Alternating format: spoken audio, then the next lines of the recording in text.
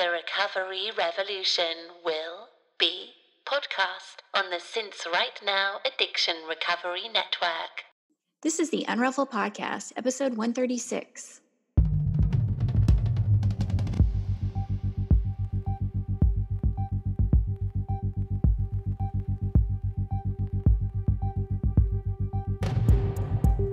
This is a podcast about recovery through creativity. We live an intentional life. We thrive. I am Sandra Primo. And I'm Tammy Salas. And we are the Unruffled.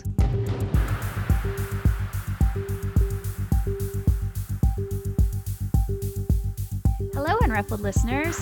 We are popping in at the top of the show to share with you several ways that you can help support the podcast.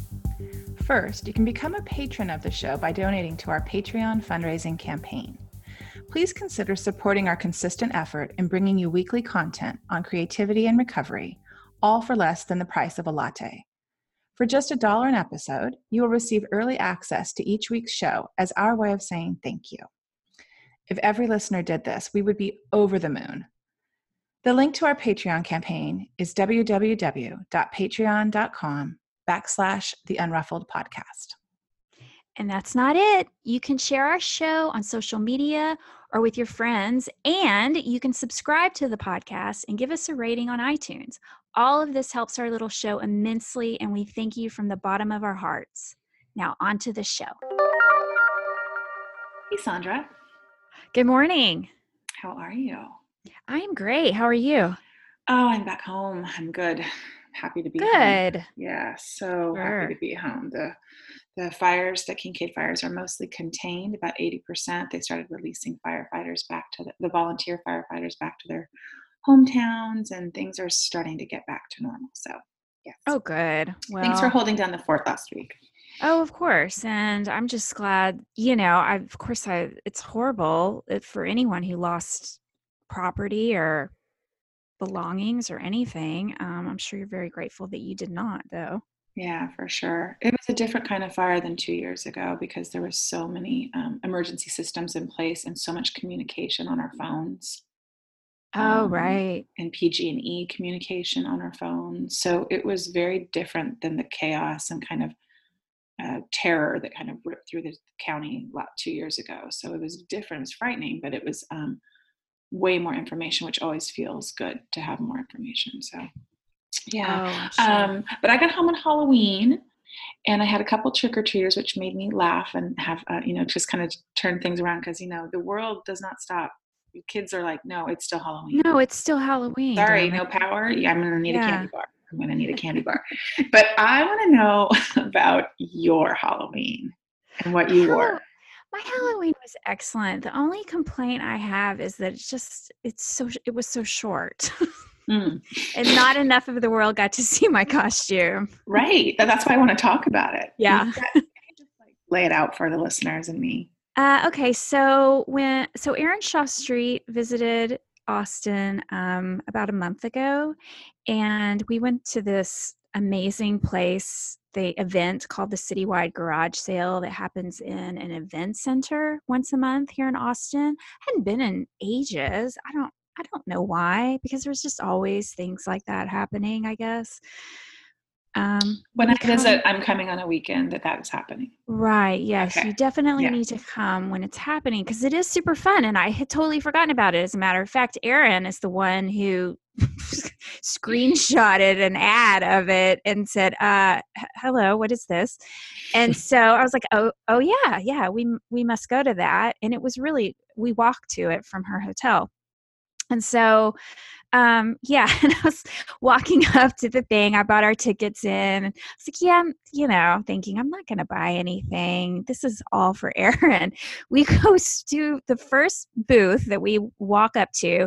That is I pull out this purple, sparkly 70s or 80s, not quite sure, majorette costume that has butterflies all over it. It was like the first thing I picked up. I was like, okay, well, this is coming home with me. Satin, right? Is it satin or silk or? What is it? It's like some kind of stretchy satin, Oh, I okay. guess, but it's covered in sequins and butterflies. It was in perfect condition as well. Like the zipper works really well. The elastic was still intact. I mean, it's amazing. And I didn't even try it on. I was like, I'm pretty sure it's going to fit me. And So it it's like did. Cinderella a little bit, like you were like, when I get home, this is going to fit me like the slipper. It was It's exactly gonna fit me that. like this. Yeah. Mm-hmm. I was determined it was going to fit me. Either way, I had to like cut seams out and restitch them. It was going to fit. And it did. It fit. Although my poor daughter had the task of zipping the thing up and, right around the waist was a little tricky, but we got it. I sucked it all in. So I was a Texas majorette. I mean, our majorettes in high school, we were the Eagles, and they always wore a white cowboy hat with cowboy boots. And so at first out, I had lots of comments saying that it needed white go-go boots, but I was like, I think this is a Texas majorette. Yeah. Yeah. Maybe Wears cowboy California. boots. Yeah. California Right. might have wore the go-go boots, but no, Texas does. Yeah. She wears cowboy boots. And the cowboy boots that I happen to wear too, I got from a friend's yard sale, and they have nameplates on them. Barbara. So, which I forgot to mention in my Instagram post I was hold up. Barbara. Yeah. Hold up. So you have nameplates on your boots. Yeah. And weren't you a very famous Barb a couple years ago? I was Barb from Stranger Things a few years ago. Okay, yeah. That Halloween was right after the first season of Stranger Things came out. Yeah. So this is Barbara, not to be confused with Barb. She has a different attitude, I have a feeling. Barbara's got her shit together. She's a majorette. Mm-hmm. Totally different attitude. She's a majorette. She has a baton. Right. Oh, what I wouldn't knows how to twirl it. Oh, Sandra, this is so good. I need more pictures. I feel like I didn't get enough pictures of it. There should be more pictures, and there should have been. I'm gonna have to wear it again. It's gonna resurface. That's all I'm gonna say. All right. It will be a big surprise when she does. But because there just was not enough time, and it was so funny too because I was trick or treating with my daughter. My son no longer trick or treats. My husband didn't feel good, and one of the parents had a pre-Halloween potluck because, there's never enough real food before you actually start ingesting candy. And for a long time, I was the only parent that was dressed up. When mom walks in and was like, are you guys dressing up? Oh, and she used to look at me and she's like, oh, I see you're going trick-or-treating. Yeah, I'm like, what about it? And I was like, yes. Barbara has her hand on her hip with her baton. I did. And I was like, this baton. Don't make me use this. Don't make me use this baton on you. Oh, I love it, Sandra. I love how into it you get. You're so cute. I am so into it. Only since sobriety, though. Not true. I used to be and I think this is what my newsletter this week's going to be about. I was very into it in my 20s. And then my love of Halloween, like my love of everything, just dwindled until it was nothing. And so, yeah, since I've gotten sober, I'm all in. I'm all in for Halloween. I love how all in you are. It's so good. Well, and I like how you're calling her she, like she's an alter ego. I appreciate that you're, delineating that. So Barbara, maybe Barbara will host the show with me one day. That'll be great. Barbara would be a great host. I'm sure she would. We'd have to do a video of that and like put it up on YouTube with that call because you have to be in the outfit, the whole outfit. Of course. Oh, okay. Well, all right. So can you put some pictures up in the Facebook group? Because I can. I feel like all the listeners need to see what we're talking about here if they don't follow you on Instagram because it was. Well, why aren't you following you on Instagram first? Right. Yeah. How do they follow you on Instagram? Sandra _underscore unruffled. That's maybe why they're not. Sandra. Right? What is that symbol? I don't know. Underscore. It's the dash that's on the bottom, the Yeah. underscore. Underscore. This legal secretary knows what it is.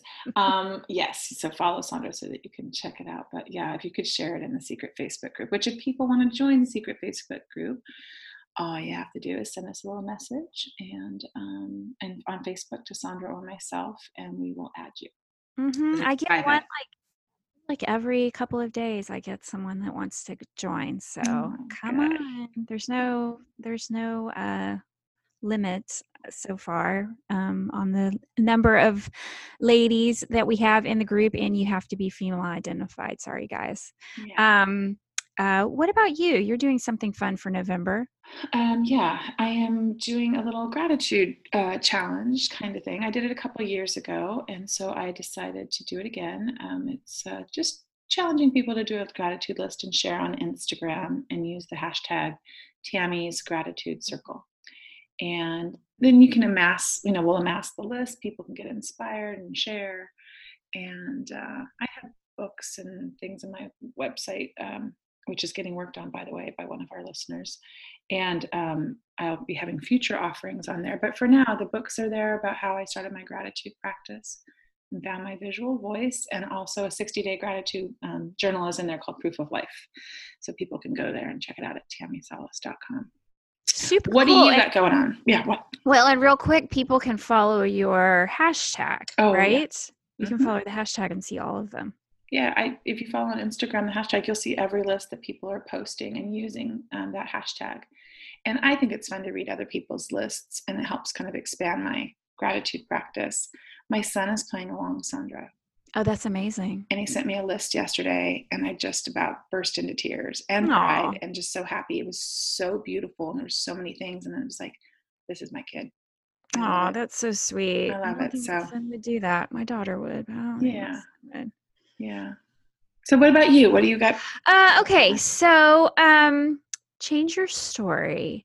I can really only take, I think, one more client. So if you listen to this in real time on Monday when it's released and I haven't gotten another client, I think I can take one more.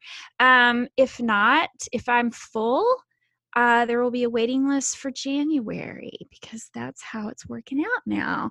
But Change Your Story is a program that I launched this summer. And it's for women or men who have an idea, a goal, a dream, a project, something that you would like to see come to life. And it's like the thing that won't leave you alone. You know what it is. I can help you, coach you, guide you to bring forth that thing. And a lot of things happen along the way is what I'm finding out. Some women start off with thinking they want to address one thing, and we end up working on something totally different. That's been really fun. So go to my website, theunruffled.com, and click on the bar at the top, Change Your Story, and that will take you to the page that'll give you all the information about it and how to sign up. Good. I've loved watching kind of online and seeing some people releasing their projects and what is being born from working with you. I think that's just really cool. And it's been unbelievably rewarding. I had no idea I was going to be this rewarded from doing this. Yeah. It's like you're like the fairy godmother.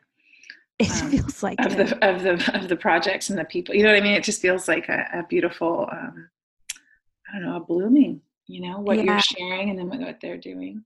And today I think we're gonna get to hear more about that, right? Yeah. Today we have on the podcast Jill Jung, and Jill is in our secret Facebook group. She also I also worked with Jill in Change Your Story. And so we're going to talk to her a little bit about the thing that she birthed that wouldn't leave her alone, as well as, all the other stuff that we talk about on this podcast. Welcome, Jill. Good morning. I'm so stoked to be here. Awesome.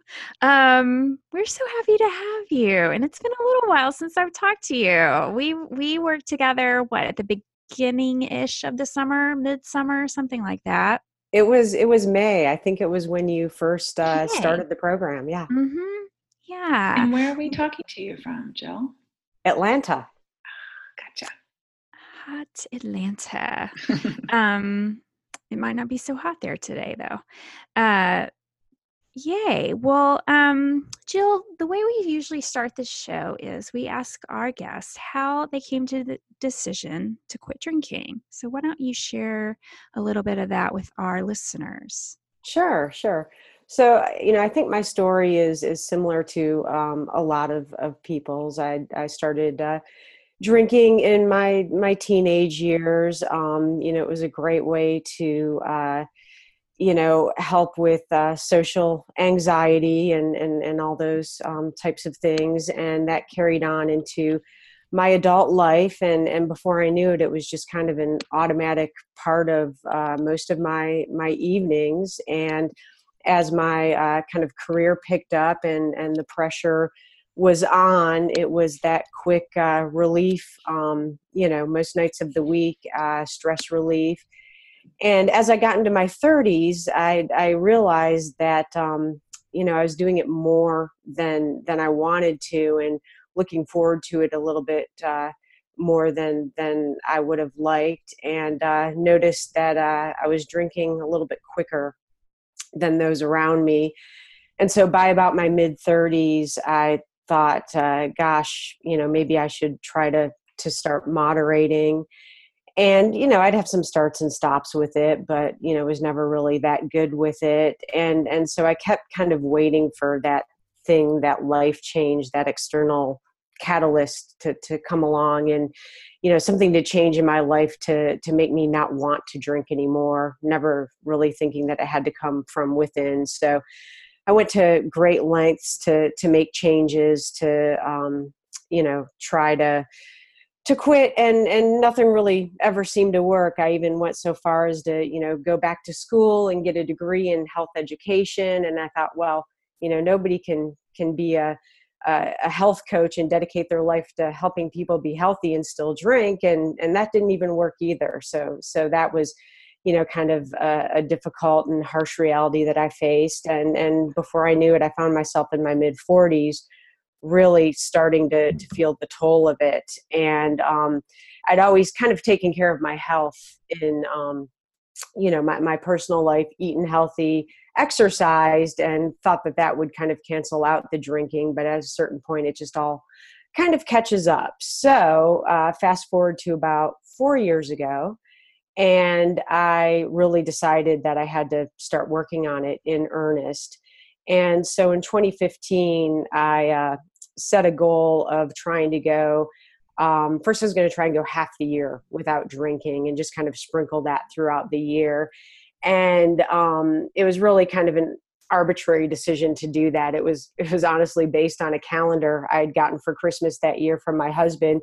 And it came with a pack of stickers, and there was about 150 stickers in the calendar. And I thought, well, if I could put a sticker on each day I don't drink, and use up that whole pack of stickers throughout the year, and try to moderate and go roughly, half of a week each week without drinking, let's see where we're at. And so I tried, and at the end of the year, I had 77 stickers stuck. So I made it about halfway through the pack of stickers, and at least I made an effort. And it was the first time it actually tracked my drinking. So it was kind of this harsh reality of, wow, here's where I'm at. But it was an excellent experience in kind of really facing, what I was doing. And so then the next year I said, Hold okay, on one well, second. Hold on, yeah. Jill. I'm sorry, I want to interject. How old were you when you started this experiment in 2015? I was 46. Okay, 46. And Yeah. that conscious decision to start keeping track was the first time that you did that. Yeah. And did it feel how did it feel? I mean, what was that like? Was it like, was it punishing when you didn't use a sticker, or was it just that it enlightened you that, gosh, I drank more than I didn't drink this week? Or Yeah, I mean, it was hard. It was, some weeks I would just not even want to look at the calendar. So I might go a couple weeks without, even looking at the calendar and just, drinking for a couple weeks straight. And before that, I didn't really track because I drank most nights. There was one sacred night a week I wouldn't drink, and that was before I would do either a long training run or before I would want to run a race, which was typically on a Friday. So I had one night where I wouldn't drink, to be in shape for exercise, but all the other nights I would drink. So there's really no point in tracking.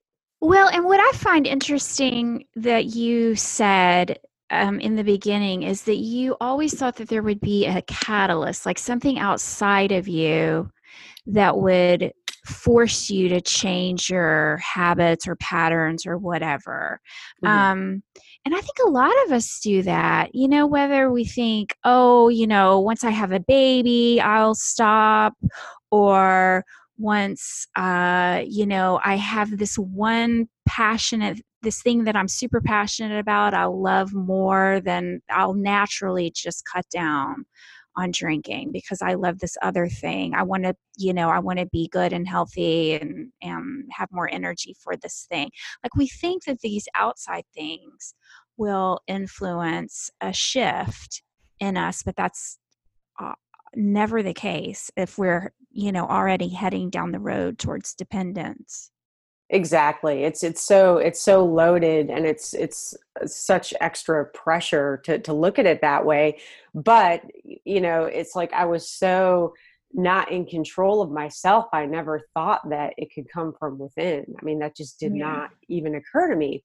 So, so in that year that I was, doing these stickers on this calendar, it didn't even occur to me that I was keeping track. It wasn't until the end of the year where I, sat down and added up the days that I realized that's what I was doing. So it was kind of this hidden, kind of way of me doing it, which was just a great first step. Now if somebody had said, keep a journal and write down how many days you're drinking and not drinking, I would have been like, no way, I'm not doing that. So it was it was kind of an interesting way to go about it. But I thought, okay, this next year, let me try again. And so the next year I got to, closer to the 150, but it was still just this agonizing, battle of trying to moderate and then looking forward to the next day, and then maybe drinking more the next day as a reward for moderating the day before. And I still wasn't getting, the fact that a lot of us know is that, the normies can moderate and the rest of us can't. And so then, in 27, and at the time I'm looking on the internet for sources. I'm trying to understand what's going on. And they're really, there's starting to be information out there, but I wasn't really finding anything that was resonating. I was reading some memoirs that weren't really clicking with me either, because I was the person that was, holding down the job. Nobody ever said anything to me about my drinking. On paper, everything looked great. So I couldn't really find any people like me or anybody, that I could relate to.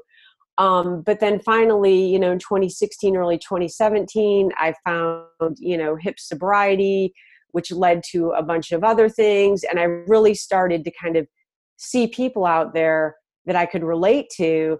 And this whole thing about living a life without alcohol and having it be a rich and fulfilling life started to resonate with me. I'm like, wow, people are doing it and they're not sitting on the sidelines. And, because I thought before, it's like, how could you possibly have fun without alcohol? It's Right. just, it's impossible. So I really started to be able to visualize, okay, yeah, maybe, all these people can't be lying, and then I thought too about the fact that, say, for example, I love to exercise, and I know a lot of people don't, and I love to run.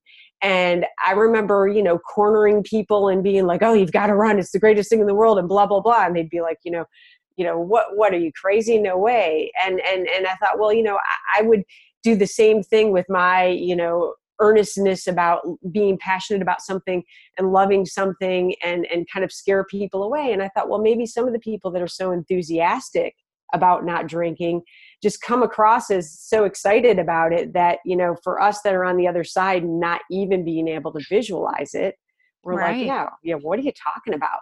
So after I started wrapping my head around that, I thought, maybe I could give this a shot. So You were open-minded. Yeah. You decided to open your mind when you made that shift right there, thinking about other people and their enthusiasm.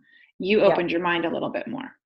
Yeah. And I said, okay, let me, and so I went back to this thought of, okay, I don't want to set myself up for disappointment and draw a line in the sand and say, let me just kind of start today and never drink again. Let me, and by the way, I'm doing all this quietly, not talking to anybody about it, not talking to my husband, not talking to friends, just trying to figure this out.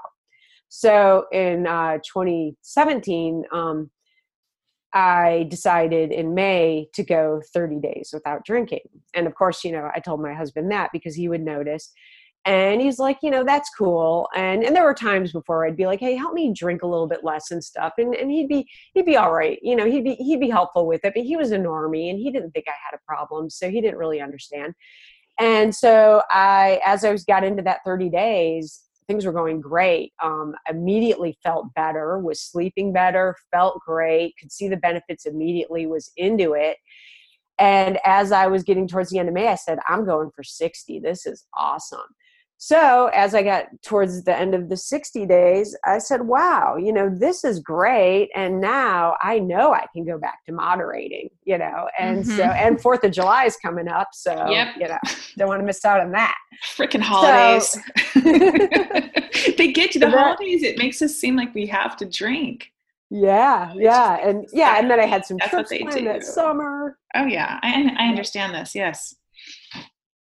Yep. So then that summer was a real struggle in, I might, have 2 beers one night. Beer was always my thing. And so 2 beers one night and go a couple days without, but then I'd go to 4 or 5 beers, another night and whatever. So I did that for a few months. And then you get into that whole realizing the torture of going back and forth and the struggle of the drinking. And it's like, man, back in May and June, I was so free. I didn't have to worry about any of this. Right. Because, you can't unlearn what you learned, right? In the 2 months that you didn't drink, you remember how you felt. I think when you start back. Yeah.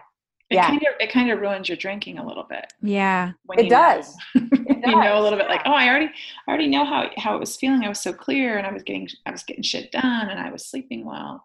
Yeah, you can't unknow that. Yeah, for sure. Yeah, and you also realize that you can, show up places and nobody cares if you're not drinking and, all those other things. So, so as autumn came around, I thought, well, gosh, we're getting close to the end of the year. I don't want to give myself the whole setup of let me have this big blowout through the end of the year and then January 1st, things will be magically perfect. Mm-hmm. So I thought, you know what? I'm going to get a jump start. I'm going to quit in November. I'm going to get through Thanksgiving, Christmas, and New Year's without drinking, which is the craziest, most rebellious thing I can think of doing. And, as I hit January, I'm going to have almost 2 months under my belt. And at that point, I said, I'm signing up for 100 days, knowing that when I hit that 100th day, I would likely have it nailed and I would just keep chugging along. And that's what I did. And I know that, one of our core things that we do is take things one day at a time. And I firmly believe that, but without, wanting to get too far ahead of myself, I'm excited to say that tomorrow will be 2 years. Oh, I just got goosebumps. Jill. Yeah. Well, that's awesome. Right on time. Thanks. Yeah. And, it's interesting because I think about, former version of myself who, with it being 2 years tomorrow, recording this today, a former version of myself might think, wow, tonight would be the perfect opportunity to just, say I don't deserve any of this and blow it all up. But and I'm not naive. I know that person, there's always that potential, right? Still could be in there. But as I think through this, I'm like, it's just, I can't think of a better way to celebrate than to be talking to you two today. And it was funny because my husband's like, what do you want to do to celebrate? What are we going to do tomorrow? I'm like, dude, celebration's happening today. We're on the eve of your 2-year. This is, Jill, that's so awesome. I'm so excited for you. Thank you. And to know the difference, right? You know the difference because you did this. I like how you shared, because I think you are not alone. I know for sure with me, but that you didn't tell anybody. You're having this internal struggle, this internal battle every day with, should I drink? Should I not? Should I use the stickers? Am I keeping track of this? How many days? Can I go 30, 60? It's so much work in our heads, that this real estate that we're taking up. That for me, when I removed that finally, it was like I had space to do other things. Yeah. But for the longest time, for years, it was just thinking and plotting, and I'll drink water in between, and I'll tell my husband to only let me have 2, like that was his job. And I never had 2. I always get in a fight. So it's like, I understand. Your story resonates with me big time, because that's what I did too. And searching online for things and trying to find a solution is what you were doing. Yeah. It's, and then when shortly after I made the decision, I realized I'd been way too far in my head and going it alone for too long. And I realized I probably needed some reinforcement to get through the holidays. And that's when I started going to refuge recovery meetings. And, boy, that was scary walking into a room the first time. But how did you decide to do that? Well, I thought about going to AA, and I don't really have a strong opinion one way or another on the spirituality piece and all that. But refuge recovery had the meditation aspect, and I had been trying to figure out how to meditate for a long time. And I was, interested in Buddhism and all that. So that was just kind of the first thing that was down the road from my house that I, decided to try. And it stuck. And so I went to those meetings, religiously for like 6 months every week. And then I kind of tapered off and went less frequently. But I mean, just to be in a room with people, and I had isolated for so long, not only not sharing this topic, but outside of work and some social commitments that maybe my husband orchestrated, I wasn't really interacting with people a lot. So just to get in the room and like you guys have said before, just to hear people share your story, share a story that you have that, resonates, man, that was huge help. So I think you can get it through the online community too, but I think to do it in person is just a huge help. So I think, for people like me that, I know there's the whole kind of, talk about gray area drinking and kind of all of these different things. And rather than kind of figure out what category I fall in, I don't really care. I think for anybody, wherever they are on the spectrum, I think, getting out and being face to face with people and not worrying so much about the type of meeting, who's in it, whether or not you relate to people or whatever. We're all human beings on a mission trying to figure this out together. I think there's huge value in it. Yeah, that was well said. And I know you too, and I love how you told a story about kind of like how you're goal oriented too. So it was almost like those two things worked in tandem, worked for you. Setting goals and then having a community to where you kind of felt a little bit accountable, and you could share struggles and vulnerabilities and all of that. Yeah, absolutely. And I think, I think a lot of times when we hear people, kind of share their moment of when they decided to quit and it stuck, their kind of maybe the short period that led up to day one. I think sometimes we forget about kind of all the time that really happened before that and what they did. And, because I know some people are surprised, like my mom was surprised when she's like, well, I can't believe for 2 years you went back and forth with all this and everything. And, I'm proud of that time. I'm proud of, the fact that I invested that time in and went back and forth and didn't give up. And I think if we look at a lot of people's, kind of stories, I think it's probably more common than not that there is a lot of that trial and error and kind of back and forth that happens.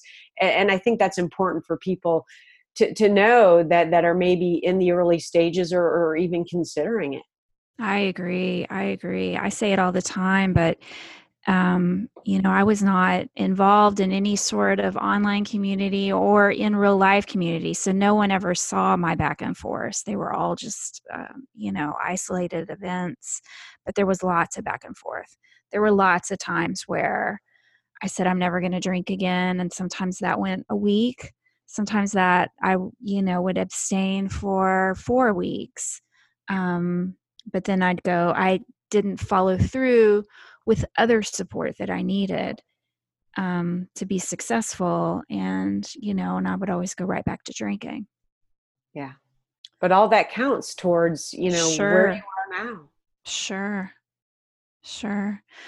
Well, Jill, that is, I love your story. And I love how you said too, that you've discarded any sort of like trying to figure out, what category you fit in and all that. You just knew it wasn't working for you. Yeah. That's all you have to know, right? Just that feeling. It's like we always say, like your bottom can be a feeling. I don't necessarily think it has to be this really bottomed out story that you might hear, that's scary, or it was just a feeling. It's just a feeling that I wasn't living up to my potential. I wasn't, satisfied with how I was conducting myself or living my life. It was just that feeling that like I didn't want to, I needed to change something. But it took a long time to realize that. And that was that slow build of the years, getting to the point where you stop. And then for me too, Jill, I had 8 weeks where I, was on this quote unquote elimination diet where I only eliminated alcohol. Because that's all I could do. But those 60 days, you're right. It was like, wow, I feel really good. Yeah. And do I want to go back? And for me, I was too afraid because I felt so horrible those first couple of weeks. It was fresh enough for me to go, I don't want to go back to that feeling, Uh-huh. I wanted to touch on Refuge real quick because I've only been to one meeting, I think. Uh-huh. One meeting. But it really helped me. I went with a sponsee who was thinking of, she wanted to maybe not do the 12-step program that I was in and AA, and she wanted to go to a meeting. And so I said, well, let me go with you. And I had been struggling with the concept of forgiveness of someone in my life. And I went to that meeting and we read from page 36 of the Refuge Recovery book, 36 and 37, and it's about forgiveness. Mm-hmm. And it unlocked this. I've heard the language before in AA, but for some reason I could hear it there in a way that it just clicked. And that's what I think is kind of great about being open-minded and willing to try other things in recovery. Because I feel like I'm a student in recovery. I'm just trying to gather things up, phrases, books, recommendations, classes, paths that people take, what non-alcoholic drinks they like. Like I'm just kind of gathering tools, right? And at that meeting, it was in the format that's similar to a 12-step meeting. And so I felt comfortable there. But those 2 pages out of that book really, really helped me. And I haven't been back to a meeting since, but I do think about my experience there that was really helpful. And it helped me in a phase of my spiritual growth and development that I wasn't expecting. And so that's what I just want to share. Like, even if you think it's not for you, like to give it a try, like to be a student is how I think can be helpful to kind of approach your recovery too. And I'm glad that you went and that it clicked for you, too. Yeah, that's awesome, Tammy. And yeah, I know the forgiveness piece of it well. And yeah, once you realize the only person that you're punishing by not forgiving is yourself, Yeah. it's quite freeing. And yeah, and and I've been to a few AA meetings since, and I've gotten a different perspective, and I've gotten something out of that too. And yeah, I like the idea of kind of setting a goal of going and seeing what else is out there occasionally, and not just sticking to what you always do. So I'm glad that you brought that up. I think that's a good thing to do periodically. So that makes sense. It's almost like it's going to sound really dorky, but it's almost like it's fun. It's like, oh, I can try something different now. I don't want to do it all the time. You know what I mean? But I like just knowing that. I just liked how open you were to going. And because in real life connection, it's so key. It's so key. And so it's great. We have all these online communities and we can do the podcast, but meeting my local ladies is so awesome. And doing meetups, when we did in Portland, or going to Austin to see Sandra and meet friends there, it really kind of bolsters this connection piece that's so important. Yeah, exactly. Yes, I agree. So Jill, you mentioned this, but kind of briefly. But while you were still drinking, you earned a degree in community health. So you actually, worked in the health sectors, and while you were still drinking, and probably that was part of your trying to reconcile. Well, I'm working, as this sort of, in these health fields, or that's what you wanted to do, but then you were still drinking. And so of course, you finally did get to reconcile that and become more integrated as you quit drinking. But tell us a little bit about what that looked like, what your degree in community health, and how that presents itself now. Sure. So, well, when I was in the corporate world, I was lucky enough to, my main career has been as an executive assistant, and I was with the same company for almost 20 years. And so over that time, I was able to work on some really fun projects, including launching a worksite wellness program and a charity road race. And I really got to see the impact that we could have on helping employees be healthy, ones that worked like crazy and always neglected their health. And so that's really when I got interested in healthy lifestyles myself. So I went back to school and got a degree in behavioral health. So rather than getting a degree in nutrition or, say exercise physiology, where I can tell you scientifically why eating vegetables is good for you or exercise is good for you, I focused on the behavioral side, helping people understand how to develop and cultivate healthy behaviors and habits, that can last a lifetime. And so as I was working on that degree, that was supposed to magically help me quit drinking and didn't, and kind of, turning up this pressure of, okay, once I get this degree, I thought, okay, once I graduate, I'll magically have this degree and then I can go be this health coach and save the world. And I didn't really factor in that, okay, I'll have to leave the corporate job. I'll have to start my own business. I'll, go back to, having to build up my income again and kind of all those things. And, in the meantime was drinking more and kind of feeling like a fraud. So that was all very convoluted. And so, what I did at that time, I kind of initially launched my first iteration of Honest Health Habits, my healthy blog. And, at the time I was very much corporate stiff, so I'm writing, blog posts that were like very much like, you need to eat your vegetables and this is why, and, whatever, and not very engaging and not really understanding my audience. And I left the corporate world and went into the government sector for a while and worked at the Department of Public Health. And then I went and worked at Atlanta Track Club and in, the nonprofit world. But I just, it just wasn't clicking because I wasn't taking care of myself. I wasn't presenting myself best self every day.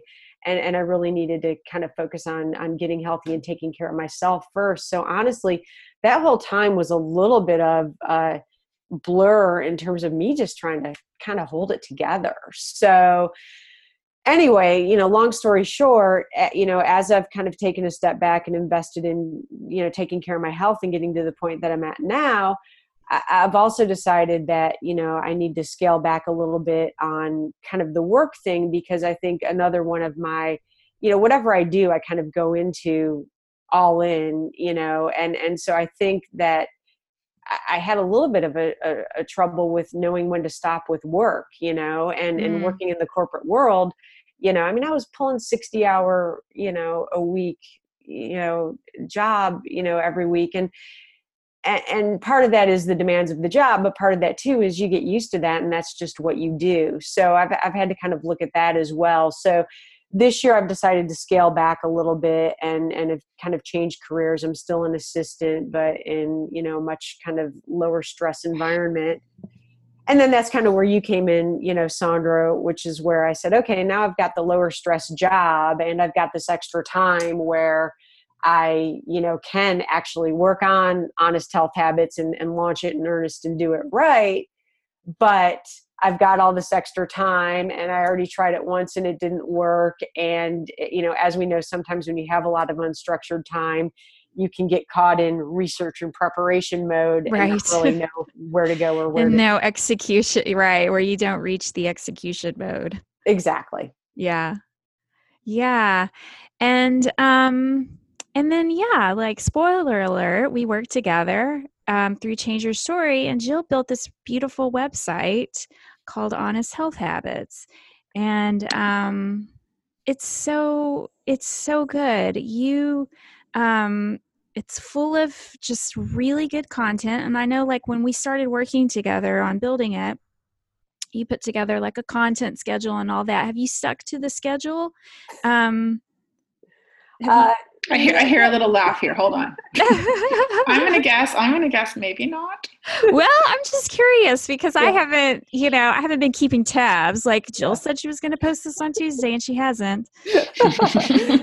I mean, yes and no. It's funny because at first I loved, that structure and, kind of feeling like I've got these assignments and, I need to do these things in this order every week. And that worked for a while. But then, I decided that in order for this to really be a creative endeavor, I needed to kind of loosen up a little bit and relax, because otherwise it was like, as I said before, my writing was very kind of stiff in corporate because I did corporate writing forever. Mm-hmm. And so it's like, it's Tuesday. I've got to put a post out about, healthy eating or whatever. And then I would just go and write it like it's an assignment. And if I didn't have a topic to write about or something that really was inspiring me that week and wasn't feeling creative, you could tell. So it felt forced. Yeah. Forced. Well, and we always hear that saying, if we build it, they will come. And it doesn't always work that way. So you have, or does it ever work that way? I don't think it does. Yeah.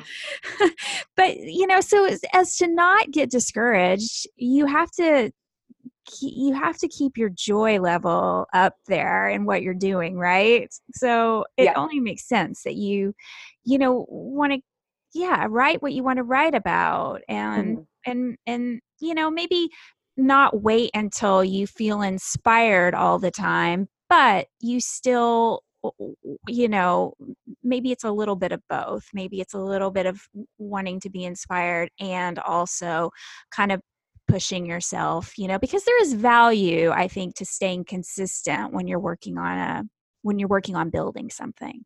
Sure. And conversely, if I do feel inspired and have plans to do something else, I may push those plans back and, tap into that inspiration and go ahead and create something right then and there. So yeah, so that's what I'm working on right now. And so, for example, this past month, I was really into creating healthy recipes. So it's a little recipe heavy. And, in a perfect world, I might have enough content built up where I could stockpile some of those recipes and have some other articles built up where you might see more consistency of things balanced out. But I'm not there yet. So you're going to see, maybe 3 recipes in a row. And, am I going to get in trouble for that? I don't think so. But No. once I build it bigger, maybe it's, so to me, it's like, yeah, right now I'm working on, my voice, trying to be more, just relaxed and engaging and just taking a step back. My whole approach with Honest Health Habits is really meeting people where they're at. I really firmly believe in,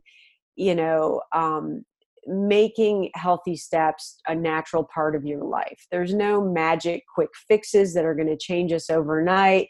I don't think anyone needs to, look a certain way, act a certain way, be perfect. I think we should all know, kind of what our key health indicators are in terms of going to the doctor and getting a physical and try to stay within those guidelines. I think that we should all try to, eat a few cups of vegetables a day to be healthy. We should try to move about 2.5 hours a week, to be physically active and do a few other things. And so what I'm trying to do is say, hey, here's some simple ways to do it. And some of them might sound trite and cliche, like when I get home from work and I'm a little stressed out, I'll grab an apple and go for a 10-minute walk, and boom, I've knocked out a couple things right there. And you know what? That adds up over time. So, that's kind of what I'm all about is I don't want a big program or structure or plan. I just want to kind of, talk to you like you're, a fellow relatable human being that's trying to get through the day like me and is pulled in a million different directions. But let's stop and take care of ourselves. I have questions. I have so many questions. I am like going to explode. Okay. They're just going to be short, simple questions. Did you know how to build a website before you worked with Sandra? Not on Squarespace. I had done them before on WordPress, but I had the crazy crash course in Squarespace with her. Okay. And I'm looking and I know Okay. Squarespace expert, by the way, but we did it. We figured it out. Yeah. Well, that's what I use too. And if I can do it, I always feel like anybody can do it. So I wanted our listeners to know that too. Just that you just have to start before you're ready on a lot of things. I know I hear that, and I just feel like that's just so good. I'm looking at your content here in your blog. Your images, are they your images? Or are they like stock images? Because they're so vibrant. Yeah, all the recipe ones are mine. And then, most of the other ones are stock. I give credit on my stock ones. Oh, thanks. Really beautiful. So that's just visually, just really, they're all working together. And I'm so glad you had some sort of schedule. I can see it here by the dates, but aren't you glad you had a schedule in the beginning to create some content? Because you have quite a bit here, Jill. There's like a lot here that when people come to your website and scroll through, like that's awesome. Oh, thanks. Yeah. Try to do, I was doing a couple a week. Now I'm probably, doing, at least, one a week, I'd say. I like the format, just how you can see everything visually, and the title of it's really succinct. And I also wanted to say, and Sandra knows this because we've talked about this and this is what we do, but having your newsletter sign up policy, the block there for people to sign up is going to be helpful. So we're going to say this at the end of the podcast, but honesthealthhabits.com is the website that we're talking about right now that she created while she was working with Sandra. And I just love it. And the about page for you, like it's super fun to write an about page, right? I mean, that's not like inner critic work at all, writing about yourself, right? No, but it's challenging to write an about page, I think. I don't know. How was it? Yeah, we worked on that quite a bit. Yeah, the tears shed over the about page. Right? It's to say, what are you all about? And to help us sing our story or sing our songs, I guess. Yeah. It's hard to do that. It's hard to research yourself sometimes and to remember how amazing you are. So how was that for you? How did that go? that was probably the hardest piece, and I think that was one of the first things that we did. And it was agonizing, and I spent so much time on it. But, it's like once I got that done, and Sandra was super helpful on that. And I'm glad that was one of the things early on that we did, then that made fighting with the technical stuff on Squarespace that usually would have driven me nuts. It's like, oh, that's easy. At least I'm not talking about myself. It's hard to do, yeah. But yeah, I mean, the steps that we did, kind of through the program, we're kind of in the perfect order, because once you get the about page done and you kind of see on paper who you are, then it's like, I can do this, I know what I'm about, and this is my mission, and now I'm on it. Yeah, and it almost helps you, right? Focus on then your content, because then okay, here's what I'm about. Here's my mission. This is why I'm open. This is why I'm opening this business or this website. Yep. And I'm putting out my open sign. And then that right there helps you stay sort of specific with your content. Exactly. When I was working with, I still am, but working with Tiffany Hahn, and she sent me a message, and she was like, so your about page. And I had worked on an about page with another creative coach when I was doing an art show. So she helped me do kind of like a bio on myself for the art show specifically, and then an about page for my website, which she thought was important. So I'd done the writing, which was hard. And then Tiffany commented, and she's like, so looks great. That's awesome. You got your newsletter link on your homepage, and you have an about page. Where's a picture of you? And I was like, oh, I have to put a picture. I said, I just put my hands and I was like making something. She was like, yeah, no, I want to see a picture of you. And I was like, what? Why? Why do you have to see that? She was like, because it's about you. So I love your picture that you are out on this path in the forest, right? And it looks like redwoods, or I don't know, are those redwood trees? That's in Northern California. Yeah. And it obviously embodies the habit that you're talking about with the walking to being mindful. I don't know. I just loved it. So I was loving to see that you had a picture of yourself on your about page. But yeah, mine did not have that for a while. But I got away without having like a, close-up picture of myself. So yeah, that's a work in progress, system, lady. Maybe you'll want to do that, but maybe not. But I also think this goes with what you're talking about too. I'm looking at eat well, move more, and manage your mindset. Mindset out in nature too is so key. So it kind of embodies what your tagline is there underneath your blog name or your website name. Thanks. Jill, I loved your story about your new friend, Frances. Oh, thanks. What section is that under if people want to read it? I think it's right at the top right now. So it's the third story. And so, and so what I decided is, after a few months of me kind of writing posts, of, okay, let me try this angle on trying to get you to eat your vegetables, and let me sell it to you this way and that way. And, hearing comments back from people and having conversations with people where, some of the feedback I get is, well, yeah, I know I should eat all those vegetables, but, here's why I can't, or, here's the, and really kind of just going back and forth like that. I realized, I can't just be sitting here kind of saying the same thing over and over again. So I thought, well, in the meantime, I met Frances, and, this wonderful 70-year-old woman who's out walking 5Ks and is just a true inspiration. And I thought, well, let me get out and start talking to people that are living healthy lives and share their stories. It can't just be me all the time sitting here. And so really the phase I'm in now is where I want to get out and interview kind of all types of people, that are being healthy. And it doesn't have to be somebody like Frances, who's, 1 year into this really, healthy quest of doing these races after really a lifetime of being healthy.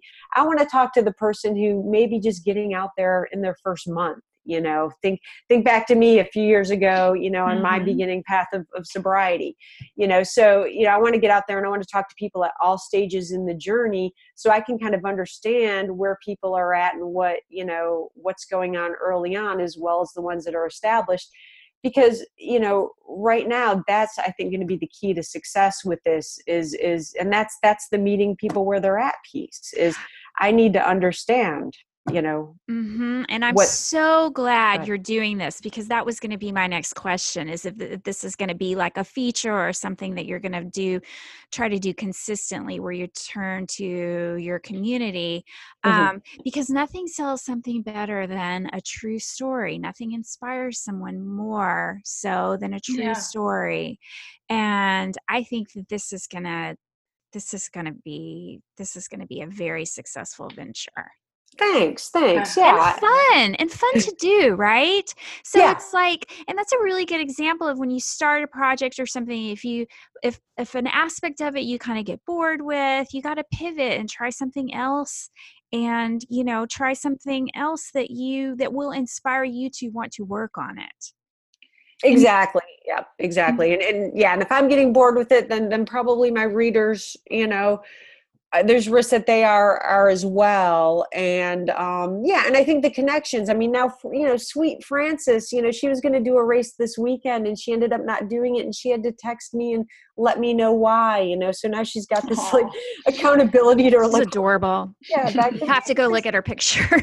Yeah, I mean, I love it. So, it's so I'm making these, connections that are lasting beyond just the interview, which I absolutely love. So, so we'll see where it goes. And in the background, I'm working on, I'd like to have some offerings, next year. I mean, my secret dream is what I'd love to do is figure out some kind of walking accountability group, whether it's virtual or in person, where, people, like I said, 2.5 hours of physical activity a week, walking roughly 30 minutes a day. I mean, if we could all do that, it would make a huge difference in our health. And if we can find a way to do that, be accountable to one another, and, it could be just getting on a, group call together and doing it to catch up while we're walking. It could be, I like that idea. Yeah, it could be in real life in Atlanta. I could get folks together to do it. So I think something like that, if I could start something like that, small and kind of grow it, I think that would be my dream. So that's what I'd like to work on. Oh, I love that. Frances, her picture is too cute. This is on your blog. And it's just adorable. Frances and her circle of walkers. It's adorable. Couple of things there. An accountability project to yourself for these interviews is kind of is helpful, because it's teaching you how to write in the way that you want to write, right? You said you wanted to not write as structured maybe, or as what did you say earlier about how you were writing? It's kind of stiff and formal. Yeah, if it's not as formal. But I have found that giving myself assignments, like self-imposed assignments, accountability projects, really, really helps me. So it's kind of like what you're doing. I did an interview every week for the month of the year 2017. I remember that, yeah. And I didn't really have to do the writing, because the people did the writing, because I just sent them the questions and they would answer them. So I had to format it, and I had to learn how to use the website, how to use the blog, how to find photo and resize it. It taught me a lot of things that year. And I made art associated with it, but it forced me to do something. I'm a little rigid in those departments, but I feel like you could get a lot of content. And like Sandra said, I think that's really, that would be such a great asset for people who are kind of searching and wanting to read another person's story. So you're definitely onto something really awesome here, I think. Yeah. And the Facebook group, I mean, you can always share some kind of a walking accountability in our Facebook group too, if you would like. Cool. Thanks. Do that, but you think about that too. Well, and I love that we're just kind of pulling back the curtain a little bit, because this is how things are made, right? Yeah. I mean, we come upon these websites that are like fully formed, or people on Instagram that we're stalking, their programs or whatever, and we think that it's just like they launched it with all the ideas in place, and a week later they had 20,000 followers. And it's just really not at all how things work. No. Not at all. No. Oh, It's a this is lot of good. figuring things out. Yeah. Yeah. And, you know, and I'll be honest with you, you know, if I think back to May and having that month of accountability with you, Sandra, and then, you know, having a couple of months of good momentum and then not having external accountability anymore. And, you know, knowing that, you know, we talked about me being on the podcast, but then, you know, part of me, the insecure Jill, is like, okay, then, you know, Sandra's going to realize that, you know, I'm not up to snuff to be on, and that's not going to happen, or you know, whatever. And then all of a sudden you're like, hey, you want to be on, you know, let's schedule you on the podcast. It's like today being here with you guys is helping me along in making sure that I keep this going, you know. So this is fantastic, but I also know that I can't just sit here and rely on this one source. So in the meantime, what I'm doing is I'm joining Atlanta Writers Club, and they've got, you know, these small groups that they can, you know, offer these critique groups, right? And so I'm going to get involved in a critique group there. I've got to get out. I still have a little bit of that isolation from back when I was drinking. I've got to get out, and I've got to set up my external accountability. I mean, I hear you guys all the time, you know, Tammy, you talking about your, you know, women's accountability group for business and this and that. And I'll sit here and I'll be like, oh, I wish I had that. Well, it doesn't magically happen. I've got to get my butt out there and make it happen. Create And it. yeah, so I think that's the point that I'm at now, where that's clicking. And so as I look at year 3 in recovery, it's like, I need to really start making this stuff happen. I've laid the groundwork and the foundation, but to build on it and to really make things happening, I've got to step it up to the next level. And you two have been a big influence on that. Well, and if you figure out these things about yourself, that you work well with accountability, you work well when there's, you know, small goals or deadlines set, then yeah, if you know, if you're not paying for a program or whatever, where you have someone, an accountability partner or whatever, you know, set up a thing, a little mastermind group or something like that. You know, you work well under those conditions. So sometimes you just have to set it up for yourself. Yeah, absolutely. You're creating the thing that you want. Right. The day that this airs, actually, I'm meeting with my lady boss, lady boss, I forget what we're calling it, meeting. And it's basically a mastermind. And one of our listeners here, from the Unruffled, she is part of a mastermind. So she's going to help us do it in that format this time around. And there's 5 of us, and we're all sober. And I'm so excited about it. It's already, just from the month since we've been meeting, a couple of us have reached out to another member to have help with some web design and graphic design. And it's already starting to bloom, the things that we don't know how to do and how to ask for help. And I think Sandra is part of one, I believe, as well, in Austin with her ladies. And it's like, it very much mirrors recovery for me. It's a part of my recovery, but that we're asking for help for what we don't know how to do. Yeah. And we're being open and willing and vulnerable. And that's very much the same. Right. Asking for help and asking for support. I think that's another hard thing to ask for. Yep. Right. For sure. Oh, I'm so glad, Jill, that you did come on, that you were open. I think being open and willing to try new things. And it is a little nerve-wracking. I remember the first time me and Sandra were on a podcast together on the Sense Right Now podcast. And it was so nerve-wracking. We were so nervous. We were co-hosting and being guest co-hosts. I was just so anxious. And so I know that it's not easy just to come on here. We're like, oh, it's just a conversation. No, I know it's nerve-wracking, but I really appreciate that you said yes. That you said yes before you had all your shiny little ducks in a row, too. Said yes exactly. Before it was quote unquote perfect. Yeah. Thanks. Well, how can people find you, Jill? Like before, we have to go to 3 things. We have to do our 3 things. Sorry. I'm jumping ahead here because I was just looking at the time. Sorry, I just totally, see, it's organic. We just screw up sometimes and here we go. Okay, Tammy just interrupted again. It's the time that we do like the 3 things. So your toolbox.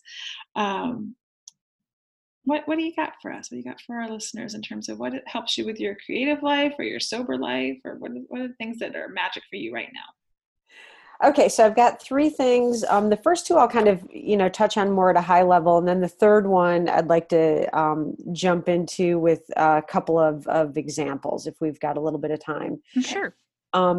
So the first one is journaling. Morning pages really inspired me to, first thing in the morning, kind of get my thoughts and concerns out, as well as, do a gratitude exercise. I try to meditate, but I'm not that good at it, and I'm not going to give up on it. I'll keep doing it. But I find that with morning pages, if I kind of get everything out, I can start the day fresh.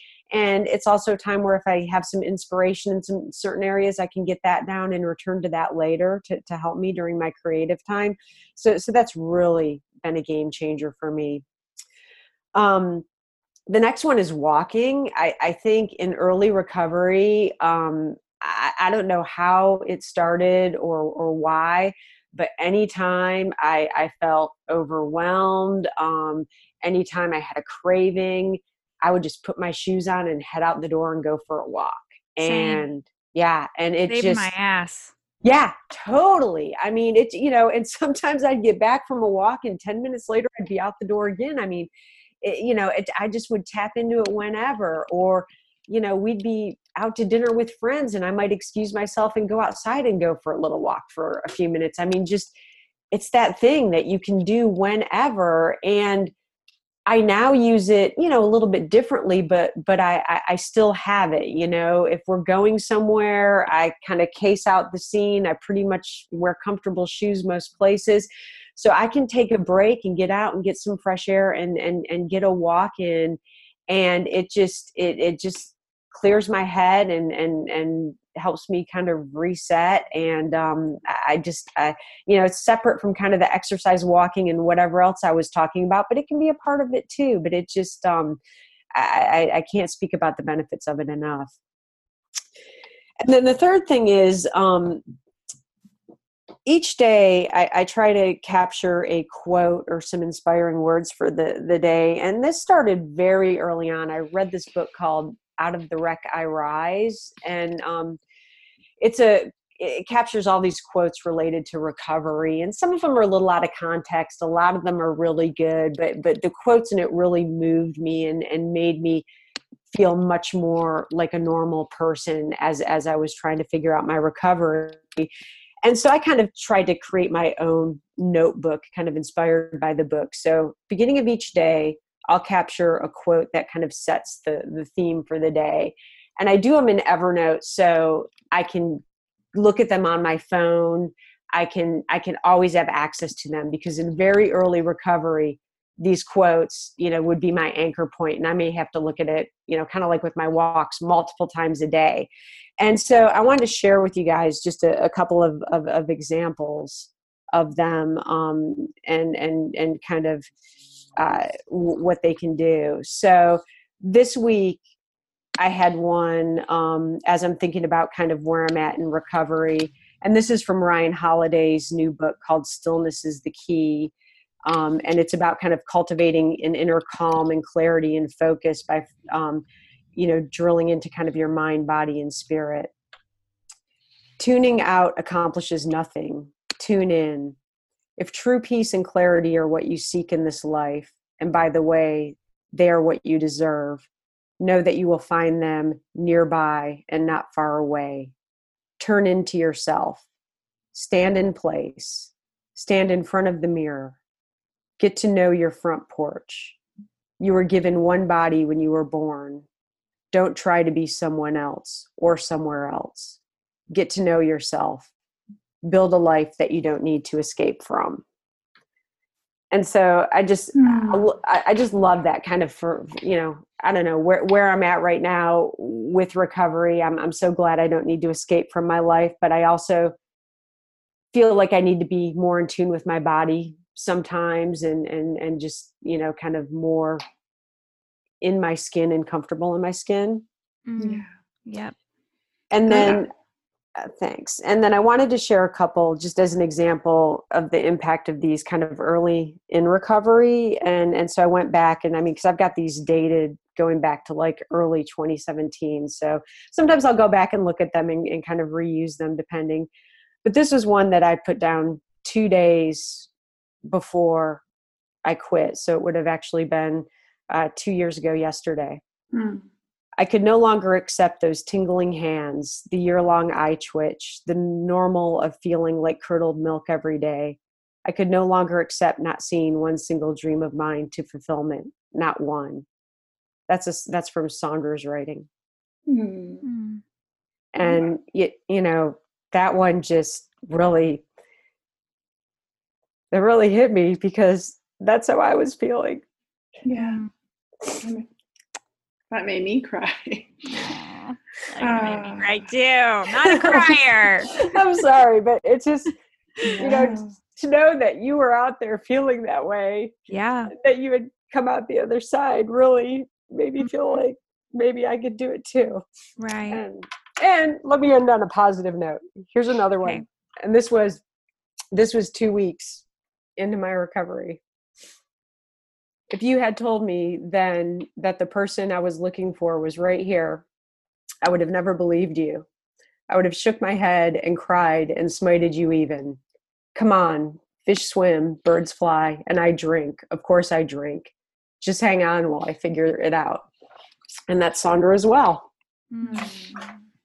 And so I guess, in closing, that's just some examples of, the influence that you and other people in the community have in the words that you say and the impact that they can have on people, and how fortunate we are that there is such a big community out there now, to just be open and honest about what we're doing and how we're helping each other. And I'm so grateful.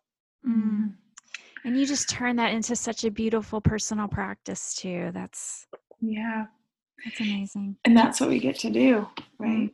You're creating a life you don't want to escape from, Jill. You have. And I think that's beautiful. And you just shared it with all of our listeners today so that they can give them permission to do the same thing. Right. Thank you so much for being here and for sharing Thank you, so guys. openly with us. Yeah. Well, where can people find you, Jill? Where's your website, and where do you want them to connect with you? You can find me at honesthealthhabits.com. And I am on Instagram at Jill Jung. That's JILLJUNG. And then also Medium and Twitter at Jill Jung, JUNG. And so that's where I am right now with Honest Health Habits. I am going to be launching another project by the end of the year using Sandra's framework from Change Your Story, which I'm really excited about. It's going to be called Most Loved Meals, and it's going to be my food and culture project, where I'm going to be exploring different cultures through the lens of food and talking all about recipes, interviewing people about their favorite meals. I found that when you meet somebody and you ask them what their favorite meal is, or what the taste of home is like, they will light up and tell you some wonderful stories. And so that's going to be kind of my next. I love that. That's going to be awesome. great. That's going to be awesome. So that's going to be kind of my labor of love project. And I think that's going to also allow me to open up and be a little bit more creative as well. So very cool. Watch for that. That'll be coming, and I'll send out an announcement on the Facebook group when that's open as well. Yeah, and probably your newsletter too. So everybody should go sign up for your newsletter. Oh yes, I'm sorry. Please, sign up for my newsletter. I would love for you to do that. And I'm looking at pulling together, an offering for everybody by the end of the year. Some just practical tips, which I touched on today. Just easy ways to fit healthy habits into your life. And of course, would love any questions or feedback that you have. I love always hearing from people. Oh, good, Jill. I look forward to following along. I'm going to sign up for your newsletter, and I'm going to go follow you on Instagram, and I'm just going to get on it. Thank you so much for your time and for sharing your message. Thank you too so much. You Thank really you. made my day, and fantastic. I really appreciate it. And happy 2 years, Jill. Yeah. Thank you happy 2 so years. much. Take care. Bye. Bye.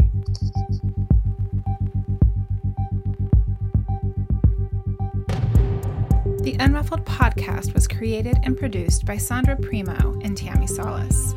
Our show is edited and mixed by Steve Hecht. Original music composed and performed by Caitlin Schumacher. Original artwork created by Tammy with the help of graphic designers Chris Aguirre and Amy Lanier.